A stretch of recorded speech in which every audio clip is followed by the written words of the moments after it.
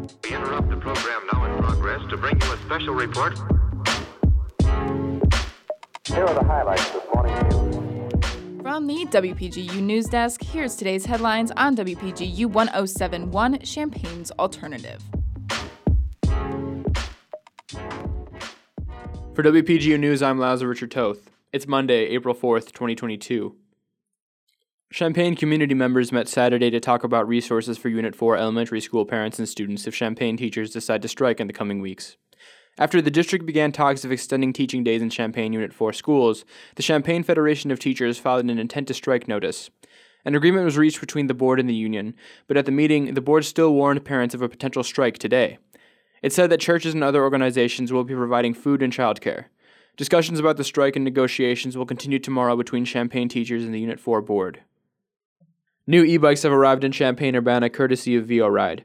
The new Cosmo E2 class e-bikes can go up to 15 miles an hour and are powered by a throttle, making pedaling optional for riders. Shay Balahi, VO-Ride operations manager for Champaign-Urbana, says this makes the bikes more accessible for people with varying ability statuses and body types. Currently available Class 1 e-bikes can still be used in addition to the 100 Class 2 bikes now in service. VO-Ride hopes to work with the cities of Champaign and Urbana to provide scooters for the community in the future. Illinois lawmakers are considering removing qualified immunity for police officers with the Bad Apples and Law Enforcement Accountability Act. The bill aims to prevent the use of qualified immunity as a defense by police and allows a person to bring a lawsuit to Illinois court if they believe police violated their constitutional rights. Qualified immunity protects government officials, including police, from lawsuits if they are believed to be carrying out their duties in good faith. The American Civil Liberties Union of Illinois supports the bill, stating it would hold police accountable for misconduct and would protect those that had their rights violated. The Illinois Association of Chiefs of Police is in opposition, stating it would encourage frivolous lawsuits and prevent police from doing their jobs. The bill is currently re-referred to the Illinois House Rules Committee. This past Friday, Illinois Democrats introduced a $1.8 billion tax relief plan to alleviate inflation. This is a $0.8 million increase from Governor J.B. Pritzker's proposed tax relief plan he made in February.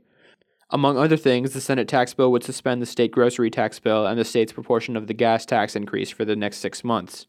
This differs from the full year of suspension Pritzker proposed at the beginning of the year. The homeowner tax relief plan is also included, offering those eligible a tax credit of up to $300.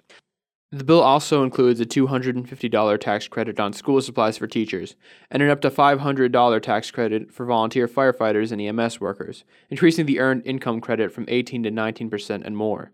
Republicans have rebuked the plan, saying it is just an election stunt and would not offer any long-term assistance to voters. The proposal still needs to be reviewed by Governor Pritzker before the budget is voted on and passed by May 31st at the latest. Democrats currently hold a supermajority in the House and Senate.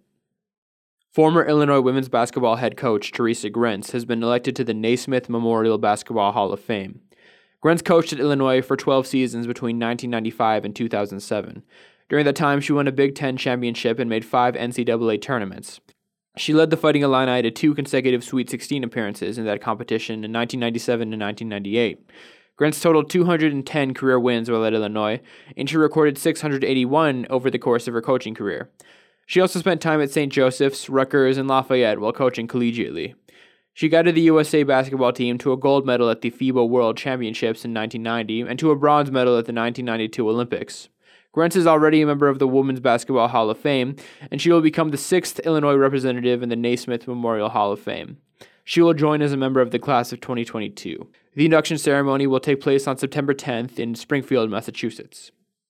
Contributing reporting for this newscast was provided by Tara Mobasher, Tori Gelman, Daniel Villarreal, Ann McEwen, and Jackson Janes.